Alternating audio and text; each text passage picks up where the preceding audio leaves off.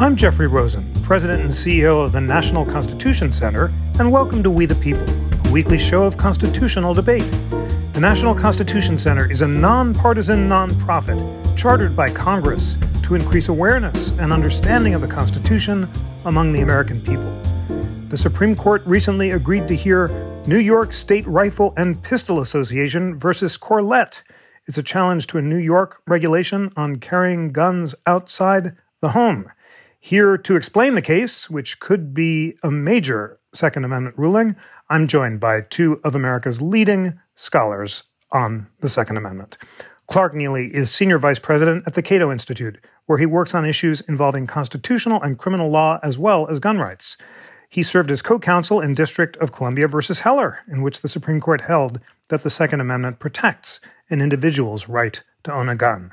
Clark, thank you so much for joining, and it's wonderful to have you back on the show. Oh, it's my pleasure. Thanks for having me back.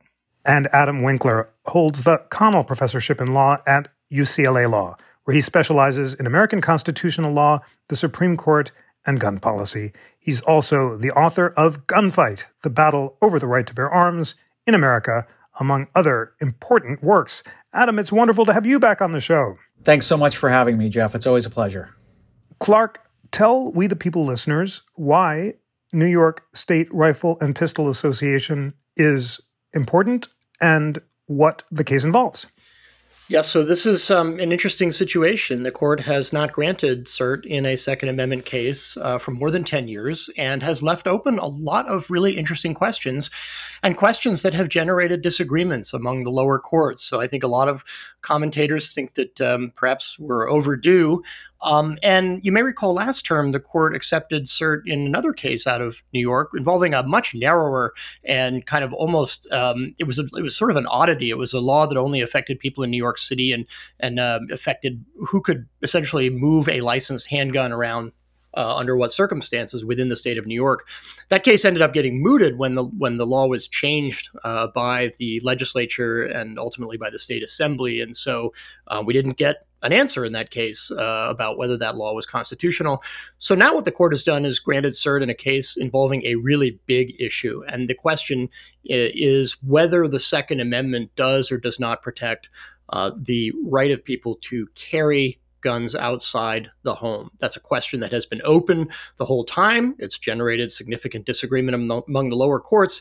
I think the real interesting question in this Corlett case is, are they going to answer it? And just because they granted cert in a case involving the question does not necessarily mean that they will answer it. And I'm sure we can talk more about that later on. Adam, your thoughts about the New York case and help our listeners explain the precise question presented. Paul Clement framed the issue for the petitioners whether the Second Amendment allows the government to prohibit ordinary law-abiding citizens from carrying handguns outside the home for self-defense, but the court narrowed the question. Tell us what the question the court's going to hear is and why that's significant. Well, Clark is absolutely right that the Supreme Court has left open so many questions about the scope of the Second Amendment. And this case, I think most lawyers, advocates, and advocacy groups out there really hope the court will provide some clarity in this case about some of those questions. And most prominent among them is the question of whether you have a right to carry outside the home, and importantly, whether New York's permitting policy, which only allows people who have quote unquote proper cause to carry a gun, can get a concealed carry permit. In most states, they have something called shall issue concealed carry permitting, where if you meet certain objective criteria, you get a permit to carry a gun. But New York is one of a handful of states, like California and Massachusetts and some others, that require a special need. You have to show that you have a very personalized need for self-protection beyond sort of the ordinary need for self-defense against criminals. And in the Corlett case, two men and the New York Rifle and Pistol Association, basically the NRA's advocacy group in New York, challenged the law, this special permitting law, after New York rejected the concealed carry applications of the two men. The Second Circuit Court of Appeals upheld the law, and the challengers appealed to the Supreme Court. And so that key issue is whether the right extends outside the home, and importantly, whether New York's proper cause permitting requirement is constitutionally permissible.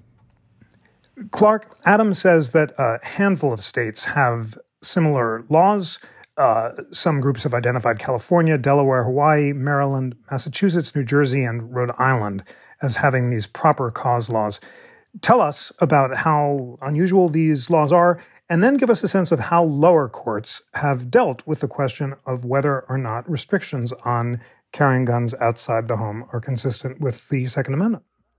You bet. So from a purely kind of population standpoint, when you've got New York and California in one group, you're going to have a lot of people. So on the one hand, not very many states have these, discretionary issue permitting systems, but the states that do, two of them are the most populous states, in the country. So a lot of people live in states that have that system.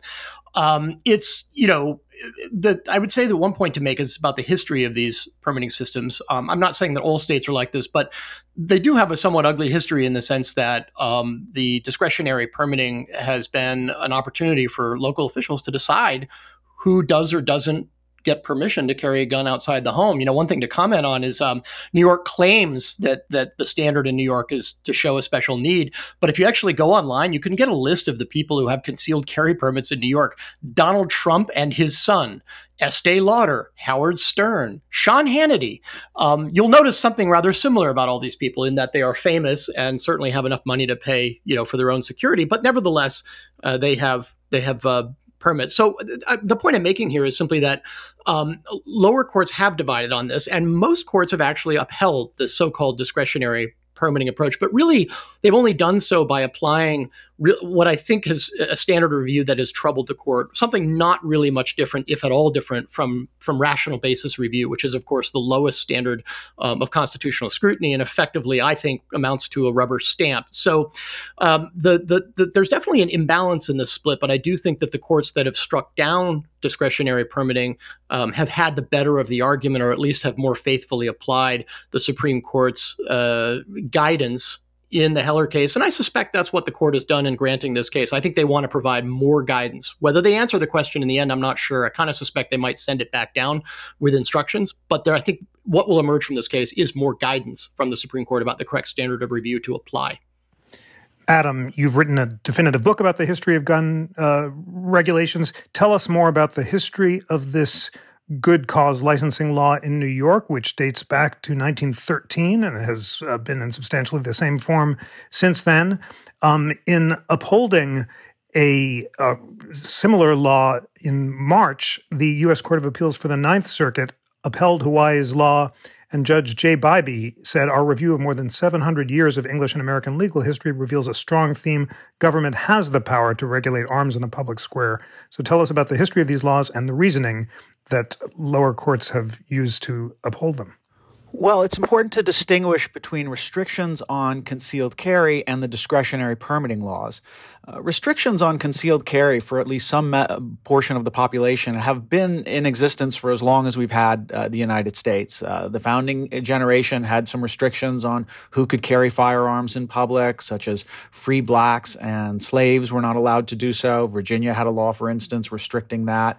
And in the 1880s, states began to really begin more broadly restricting concealed carry.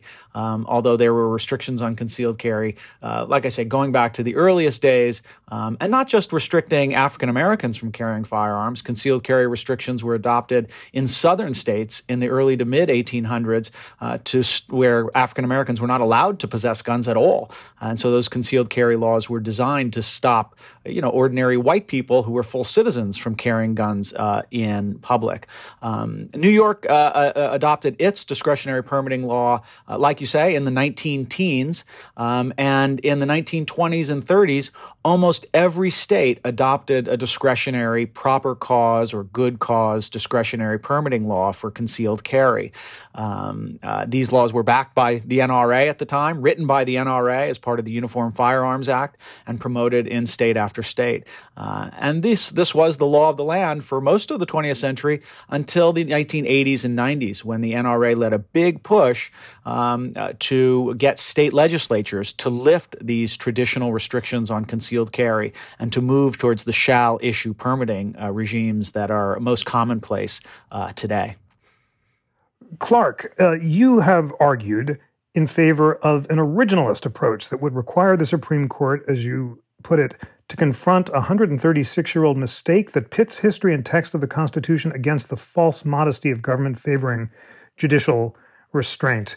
Given the long history that you both have described of laws similar to New York's being on the books, why do you believe that an originalist approach to the Second Amendment would strike down the New York law? Well, I think, unfortunately, that the history we've heard so far is only a partial history. So, for example, the New York law that we're talking about was avowedly enacted to prevent immigrants, and particularly Italian immigrants, from carrying weapons. There was a tremendous amount of legislative history that indicates this was an overtly racist law, and it left people, white people, with the ability to carry guns. And of course, a discretionary permitting system is a perfect way of doing that. You have to go to the local police official and say, well, I'd like to have a permit to carry a gun. And if they don't like who you are, they don't have to give an answer. They just deny the permit or grant it if you have a kind of a favored status. And so that's point one, is that this law, these discretionary permitting laws, have in many cases a very ugly history, and they've been implemented in a way that's grotesque, as I suggested in my response earlier when you look at the list of people who have concealed carry permits in New York. And we also see patterns of racial discrimination in many states in terms of who is issued a permit. So I think that there are significant, sort of historical problems with the origin of some of these laws and the way that they've been implemented. But I would say more specifically to the originalism question, it's this. What other constitutional right can one think of where the ability to exercise it depends entirely on the unreviewable discretion of some local official who doesn't even have to give any reason for why they grant or deny the law? Now, I understand that they've tried to sort of gussy up some of these discretionary permitting laws by trying to pretend as if there is some objective basis for deciding whether or not you have sufficient cause. But there's not. It's just not. This is entirely at the whim of local officials. And I think if there's anything that our Constitution stands for, it's that the ability of an ordinary citizen to exercise a particular right or to be treated equally with other citizens should never depend completely on the individual whim of a government official, particularly when there's a history of those officials making those decisions in ways that offend core constitutional values like equal protection under the laws. So I think there are a lot of strong reasons why an originalist take dictates, the invalidity of these discretionary permitting laws, both because of the way they're written and certainly because of the way they've been applied historically. Adam, in your book, Gunfight, The Battle Over the Right to Bear Arms in America, you argue that an originalist approach to the Second Amendment is consistent with many regulations that have been upheld over the course of American history, dating back to public inspection of muskets at the Revolution. Tell us why you believe an originalist approach would uphold the New York law. Well, I think this case is actually going to pose a real challenge for the originalists on the Supreme Court. I 100% agree with Clark that if you have a constitutional right, there shouldn't be broad government discretion without guidance and without right to appeal for any denial of that right. The question is whether you have a right to carry guns in public at all. The Supreme Court suggested probably so. The Supreme Court in the Heller case suggested that the text of the Second Amendment referring to a right to keep and bear arms meant an ability to just carry a firearm in case of confrontation. However, the evidence about the original understanding or original use of the words bear arms has really developed a lot in the 10 years or more since Heller was decided. And now we can look at the use of terms like bear arms with the help of things like corpus linguistics. These are large databases of English language texts from the founding era. So, for instance, Brigham Young University has the Corpus of Founding Era American English, which includes over 130 million words from a range of sources from 1760 to 1799. Well, studies of the use of bear arms in these databases show that it was used nearly exclusively in the military context. 93% of mentions were military context. Only 4% of mentions were non-military. If you couple that with the reference to the militia in the text of the Second Amendment, and couple it with the fact that every known mention of bear arms in state ratification debates was about militia service and not about the ability to carry a gun in case of confrontation against a criminal for ordinary personal self-defense, I think it's pretty clear that the ordinary and understanding of the words bear arms at the time of the founding was not that ordinary people would have a right to carry a gun in public. There's just no evidence to support that argument, and there's a tremendous amount of evidence to support the idea that the right to bear arms was linked and was understood exclusively in a military context. So I think it's really questionable whether there is a right to carry arms outside of the home. And as a result, the fact that there's broad government discretion on whether people can get a permit is much less problematic. Obviously, arbitrary or racially discriminatory permitting is inappropriate under equal protection principles, regardless of the meaning of the Second Amendment.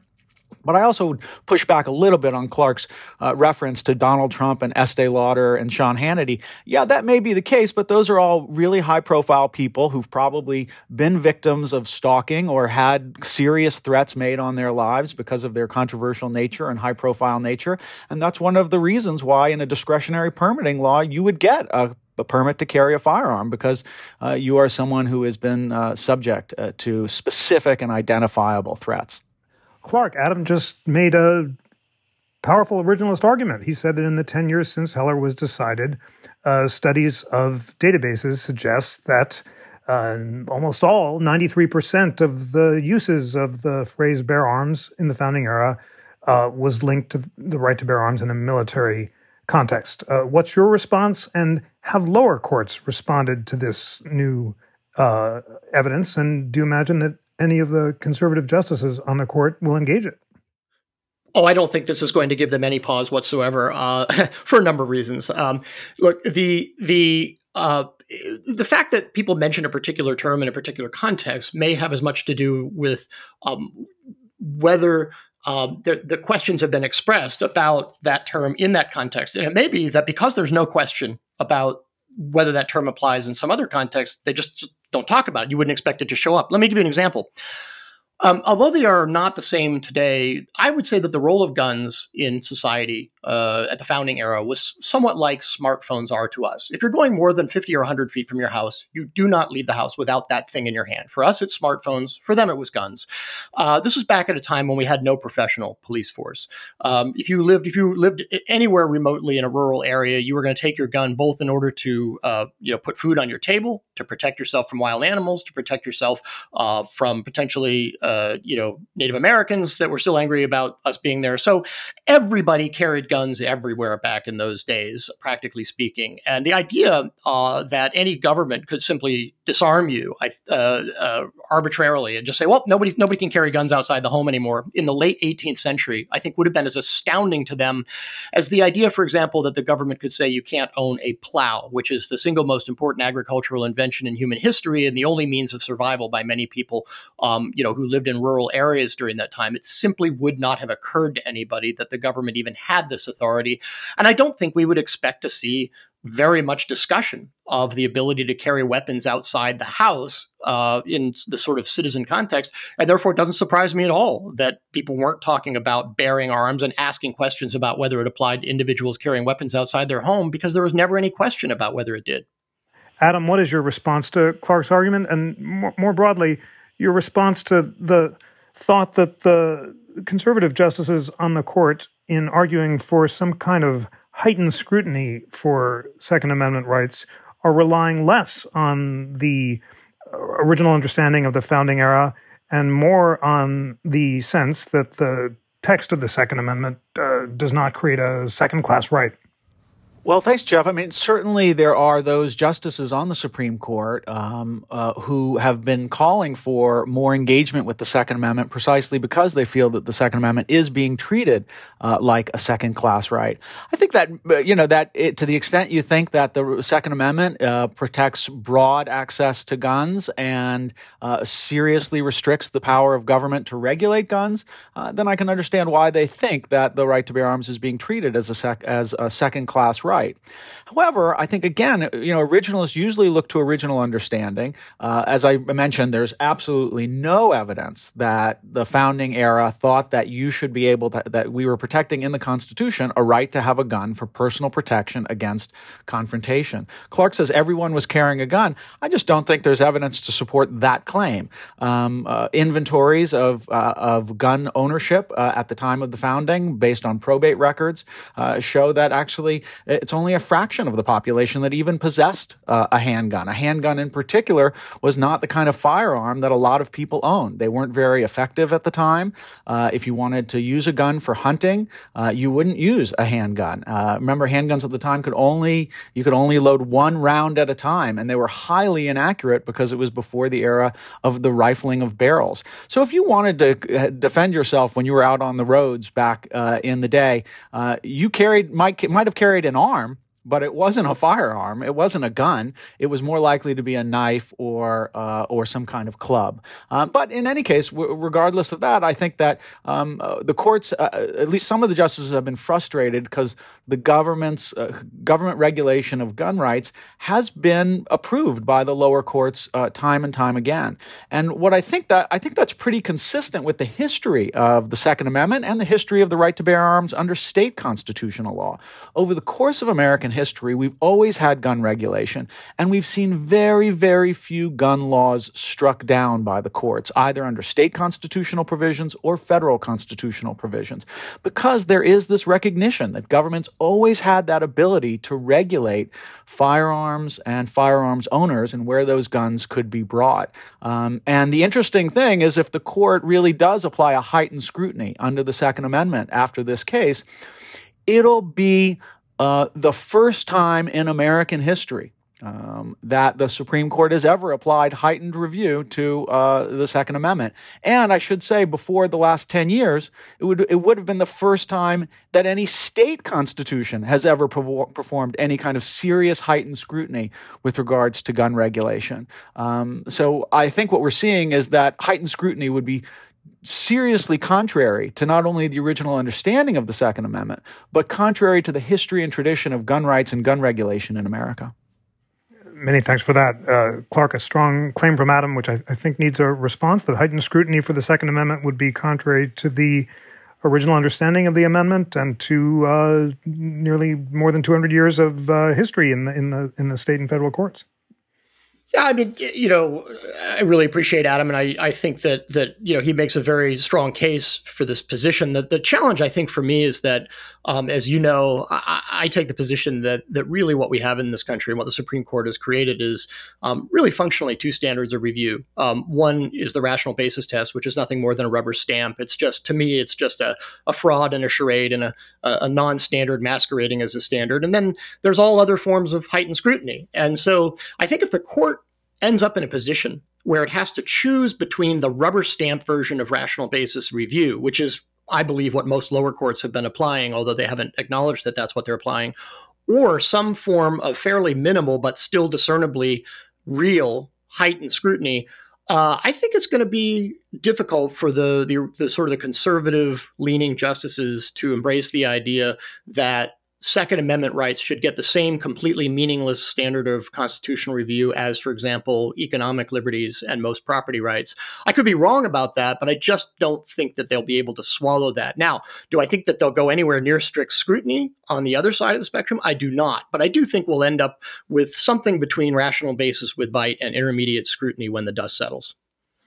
Adam, let's talk about justice Amy Coney Barrett. Before joining the Supreme Court, she wrote a 37-page dissent in a case called Cantor and Burr, in which she argued that only those shown dangerous can be stripped of Second Amendment rights, and being convicted of a felony isn't enough. It sounds kind of radical to say felons can have firearms, she said in commenting on the decision, but she's found no blanket authority just to take guns without showing the person was dangerous.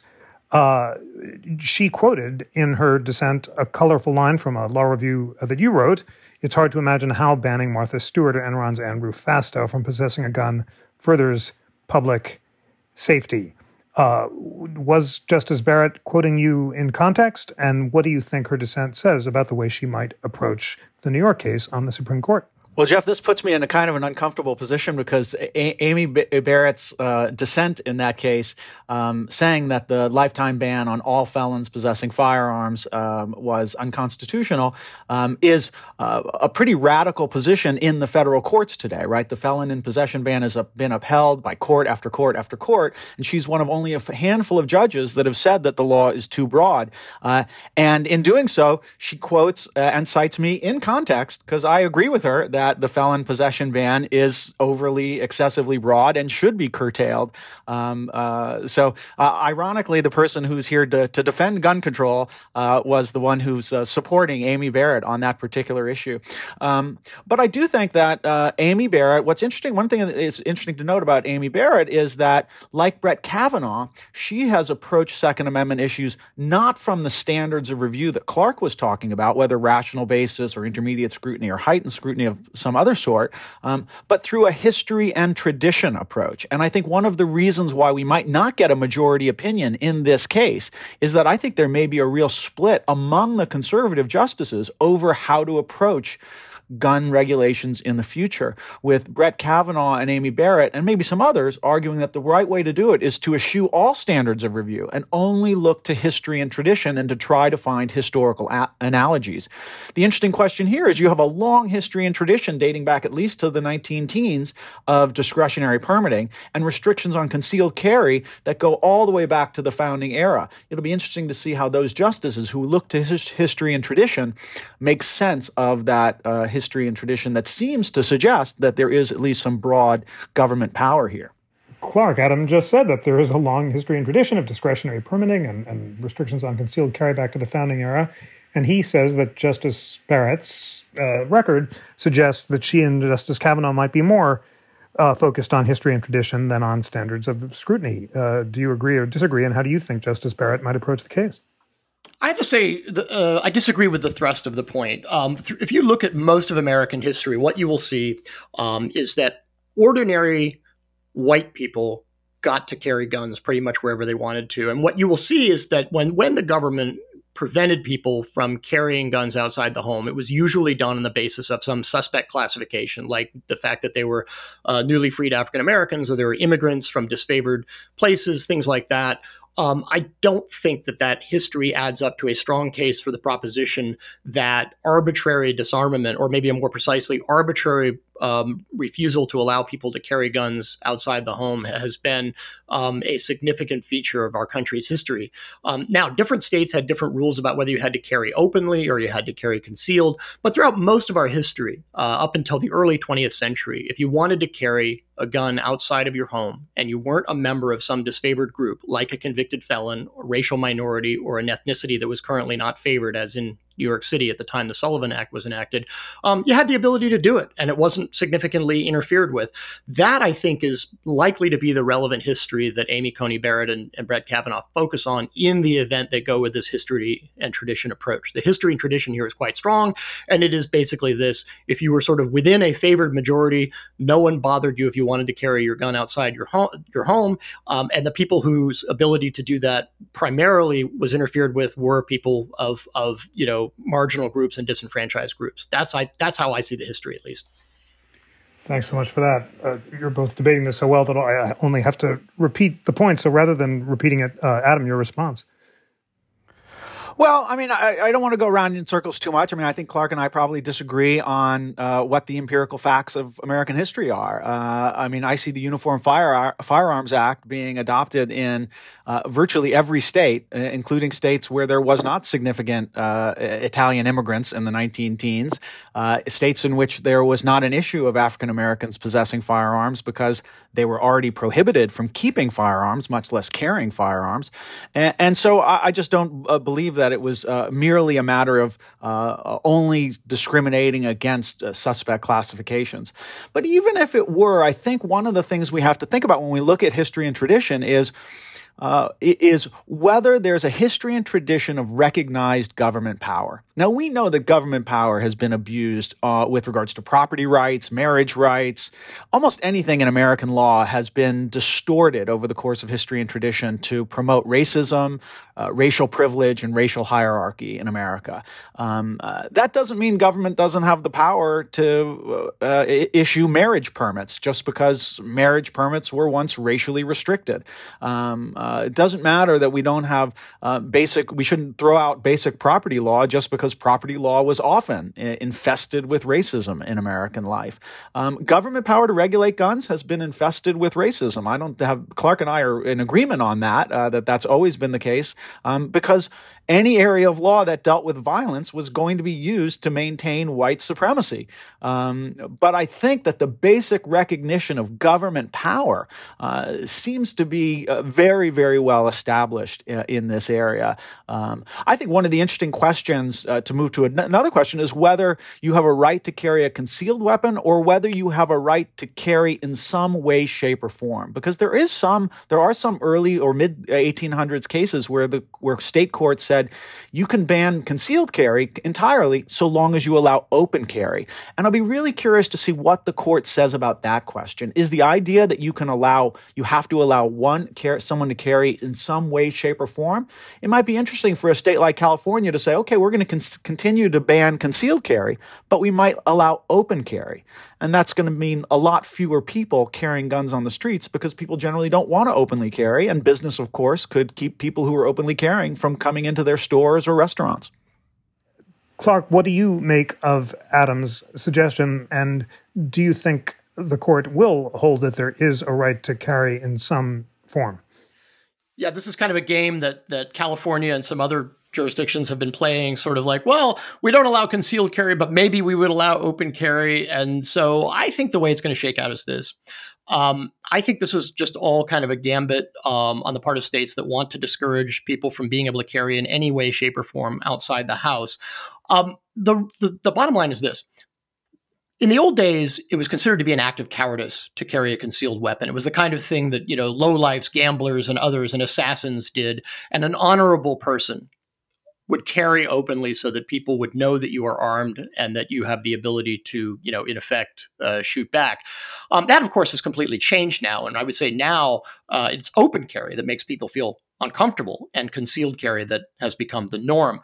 The way I think it shakes out is this. There is, I think, no empirically valid or constitutionally sufficient justification for saying to somebody, hey, if you want to carry a gun outside the house, perfectly fine, but it has to be open, or vice versa. In other words, there's not really any empirically valid distinction between forcing people to carry open only or forcing them to carry concealed only. Although I think, frankly, if there is any constitutional basis here, it's probably points in favor of allowing concealed carry and protecting that constitutionally, as opposed to open carry, which of course makes lots of people very nervous. At the end of the day, I actually don't think it really matters very much, because what we do know is that jurisdictions that have authorized these shall issue concealed carry permitting systems have not had markedly different results than jurisdictions where you can only openly carry. So at the end of the day, the facts just aren't there to support this distinction. And I think a lot of states like California will lose interest in it in the event the court protects the ability to carry weapons outside the home in some way, shape, or form, because up until this point, the whole concealed versus open carry has just been nothing but a MacGuffin. And once it doesn't work anymore, they'll lose interest in it. Adam, if the court, by majority vote, decides to strike down the New York law by applying some form of intermediate scrutiny, what would the decision look like? Would just the New York law fall, and what other laws would fall involving for cause permits? And more broadly, what would embracing intermediate scrutiny for the Second Amendment outside the home mean for regulations in the states? Well, it's a great question. I think obviously this case only involves New York law. So the immediate official impact or formal impact of any decision would only be upon New York. However, of course, this a court ruling that New York's discretionary permitting law violates the right to keep and bear arms under the Second Amendment would encourage lawsuits brought in other states. And there's already lawsuits pending in a bunch of those states. There's lawsuits that have been going up on appeal. And of course, those cases would all face briefing and summary judgment motions and whatnot. And it would likely have a much broader effect outside of New York because it would affect all the other states that have discretionary permitting. And what would it mean in terms of intermediate scrutiny? I guess it depends on what the intermediate scrutiny really looks like. So far, what the court has generally said with regards to intermediate scrutiny, I should say the lower courts on the Second Amendment have said that if something's included, some right is included within the Second Amendment, then the government can restrict it. But if it's a substantial burden, it's going to trigger strict scrutiny. And if it's an insubstantial burden, then it's going to trigger intermediate scrutiny. Well, there's no doubt if you have a right to keep arms and bear arms in public and carry a gun for confrontation, I think there's no doubt that the laws in place, like in New York or in California, are substantial burdens on that right. In Los Angeles County, we have 10 million people, and less than 400 people, other than retired police officers, have concealed carry permits. So that's an effective ban. And so that would be a substantial burden, I think, and then would trigger, under the two-part test that we see in the lower courts, a kind of strict scrutiny. So I actually might just disagree a little bit with Clark on this, and that he said that I thought the court would stay away from strict scrutiny, but I'm not so certain about that. I do think that this would be deemed to be a substantial burden on a right to carry a firearm in public of the sort that might well trigger strict scrutiny. Thank you for that. Clark, your response, might the court apply strict scrutiny, as Adam suggests? Should it apply strict scrutiny? And what would the effect of an opinion applying either intermediate or strict scrutiny be on other restrictions? I think it should apply strict scrutiny, and I think it won't apply strict scrutiny. I think it should, because if the Second Amendment really is a constitutional right of essentially, equal stature with others, then there's no obvious reason why it should receive substantially less protection than the right of free expression or free exercise. That being said, I think that the Supreme Court is, at the end of the day, a pragmatic institution. And I think the implications of applying strict scrutiny to gun laws as a matter of course would upset and concern enough justices that they wouldn't do it. I really don't think the Supreme Court wants to be very much in the business of helping to set gun policy in this country, and I think they'll go to considerable lengths to avoid being in the position of playing a significant role in that area. How they get there, I don't know, but I think that they've got to stay away from strict scrutiny if they want to avoid getting drawn into a situation where they are as active on the Second Amendment, for example, as they have been on the First. And the one outcome I cannot fathom is the idea of the Supreme Court being as active on the Second Amendment as it has been on the First. I just don't think that's going to happen. Adam, let's imagine for the sake of argument that Clark is correct and the court applies a kind of intermediate scrutiny. What other regulations would that call into account? It would still invite a whole lot of lawsuits, as you said. And since Heller, lower courts have been uniformly deferential to regulations. Would intermediate scrutiny change that? And what other regulations might be vulnerable to challenge? Well, it's a great question, and it kind of depends on how intermediate the scrutiny really is. As Clark says, the intermediate scrutiny we've seen in the lower courts has looked a lot like rational basis. The court has said, well, we really want important governmental interests, like intermediate scrutiny traditionally requires, but that's easy for the government to meet, restricting, access to or reducing crime, public safety, all important governmental interests. The key is always with the tailoring prong of intermediate scrutiny and how much fit is required between the law and the governmental interest. And that's where the courts have done a kind of rational basis approach to intermediate scrutiny, and that they've allowed much leeway and not a very good fit between the ends and the means. And so I think the court could tighten up that fit requirement. And it'd be interesting to see how they tighten it up, because almost any way you tighten it up will call into question a number of gun laws that are out there.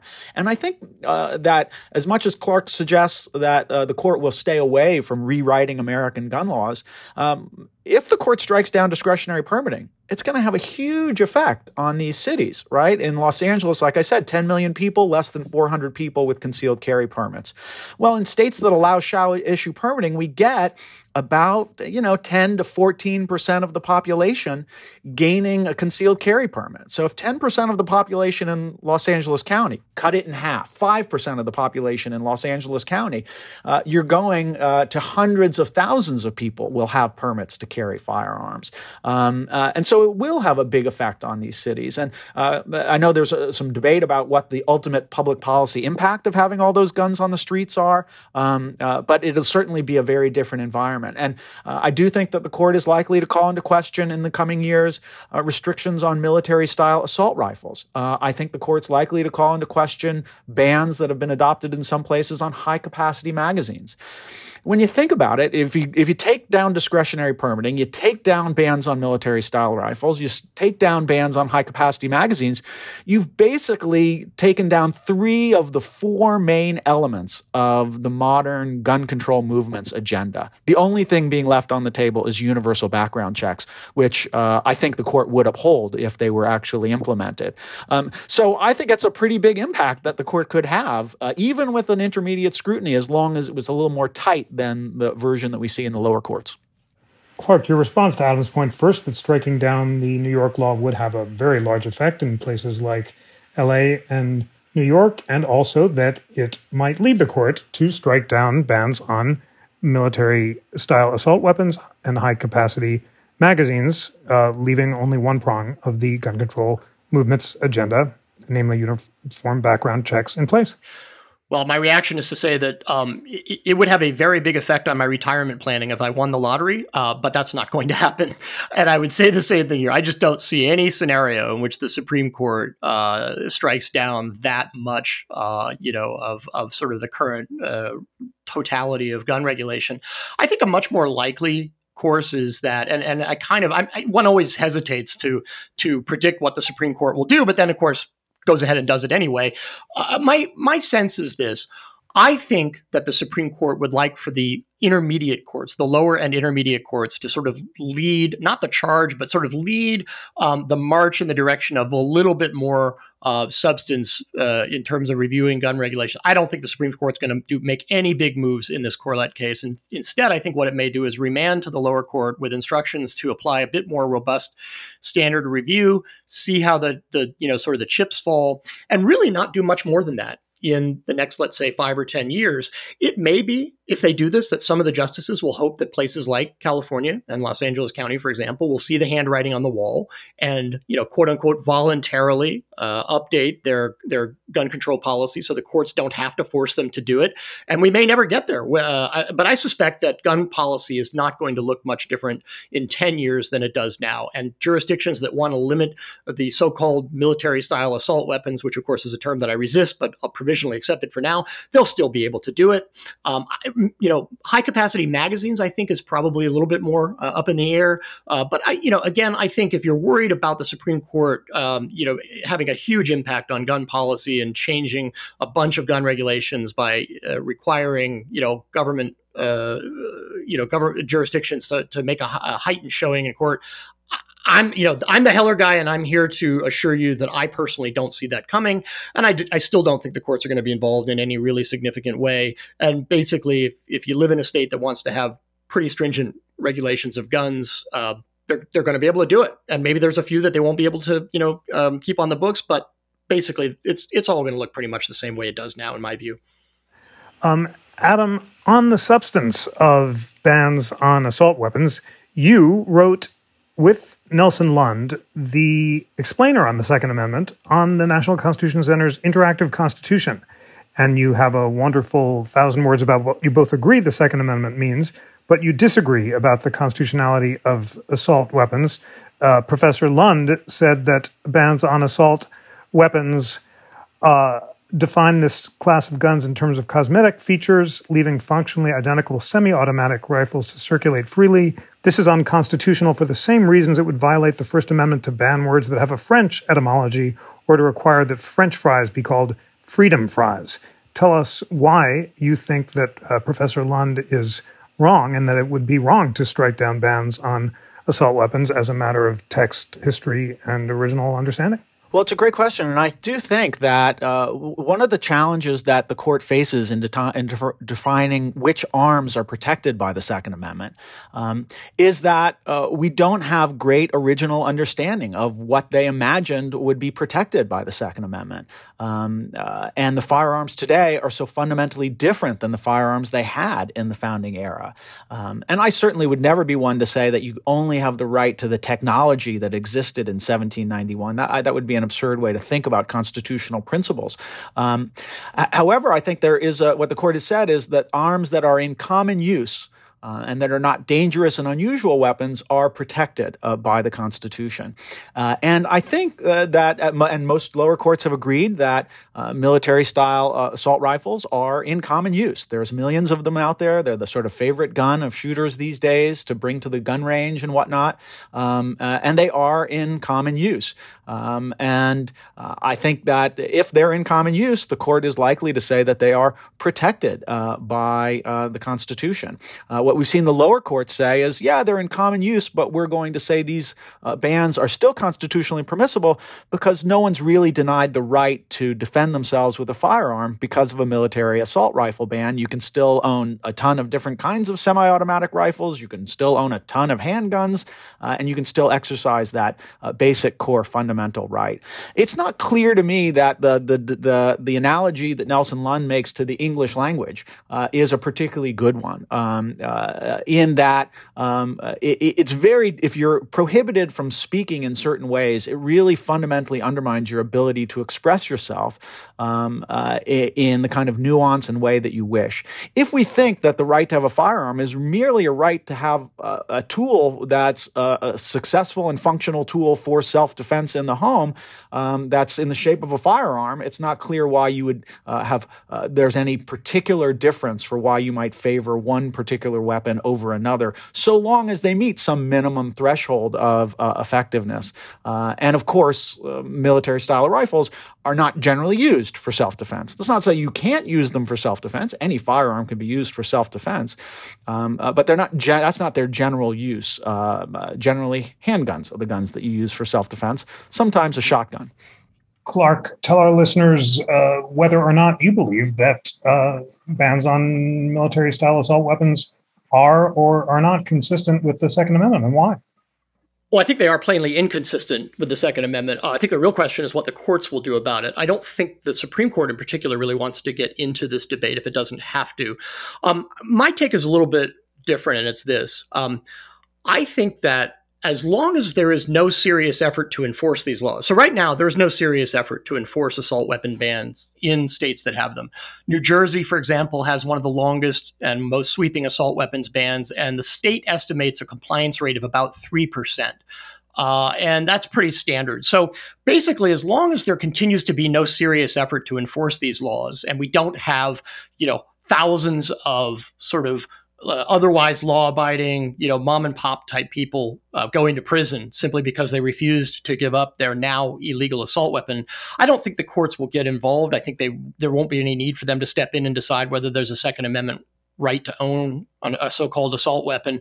I do think that if there's a change and local governments do start enforcing assault weapon bans in some serious way, which of course they have not up until this point, that may put the courts in the position where they have to step in, because I think it would be very difficult for this current Supreme Court to kind of preside over a situation where, sort of, again, these pillars of the community, otherwise law-abiding, perfectly decent people who've never, sort of committed another crime, at least that they know of in their life, are suddenly looking at a 5, 10, 15, 20-year felony simply for refusing to give up their assault weapon, that's going to put the courts in a very difficult position. So my prediction is we'll continue to see assault weapons bans, and as long as there's no meaningful effort to enforce them, as there has not up until this point, the courts will let it slide.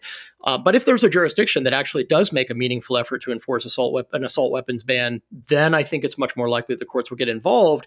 And then it would be a question of, can the local government provide enough empirical evidence to meet some heightened standard of scrutiny? And that's going to be challenging. I'll just end with one really quick quote. There's an amazing case out of the Seventh Circuit by Judge Easterbrook from 2015, in which he upholds an assault weapon ban in Highland Park outside of Chicago.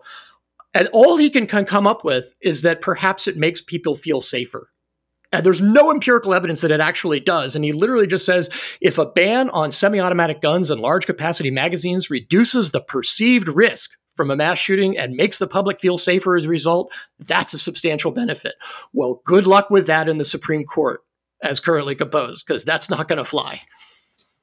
Thank you for that. Adam, last question and then closing arguments. If you're right, and that this New York case signals a new path for the Supreme Court and lower courts, where after 10 years of mostly upholding regulations, they now come to strike down what you called 3 of the 4 pillars of gun control movements. How do you see that playing out? And might it provoke a political response that could include increased pressures for a constitutional amendment? Well, I guess we'll really have to see how the court comes out on these issues. And I think both you can get a sense from both Clark and I that it's hard to really know exactly how the Supreme Court's going to go. I'm actually kind of surprised that Clark thinks that the court isn't going to seriously engage with the Second Amendment. And by that, I mean start to strike down gun control laws. We've had justice after justice that have written dissents from these denials of cert where they say the Second Amendment's being treated like a second-class right. And what they mean by that is that government efforts to regulate are being upheld. Well, why call it a second-class right over and over again if you don't think that the courts need to be more active striking down gun control laws? So I think that there is, and it's not just 1 or 2 justices saying this, right? We've had these statements have been made by Thomas, Alito, Kavanaugh, Gorsuch. Assume that Barrett's on board with that as well, given her lower court opinions. So I would be very surprised if we don't see the court more seriously engage with this issue, raise the standard of review, expand Second Amendment rights over the coming years. And so I really think we're heading in a different direction than Clark believes. Maybe 10 years ago, I would have been exactly where Clark was and said, I don't think that the court is going to greatly expand gun rights, because courts have generally over the course of American history not been very active in expanding gun rights. But it seems that there's a real concentration of justices right now who've made explicit claims that it's time to start striking gun control laws down. So I think we should take them seriously, take them at their word, and I think this is the beginning, this case. It may not turn out, as Clark said earlier, if I can phrase it in another way, tea leaves are hard to read and best left for making tea rather than predictions of the future. And so none of us really know exactly how the court's going to go, but I would be really surprised if we don't see the court more seriously engage in the Second Amendment in the coming years, given what the court itself has said needs to happen here. So I think what we're going to see is a continuation of more and more challenges to gun control laws, and it'll really turn on how engaged the Supreme Court really wants to be. If it takes a more Clarkian approach or a more Adam approach, I think that's really going to be the real difference. Thank you so much for that. Well, it's time for closing arguments of this extremely illuminating debate. Clark, tell We the People listeners what a Clarkian approach to the New York law would be.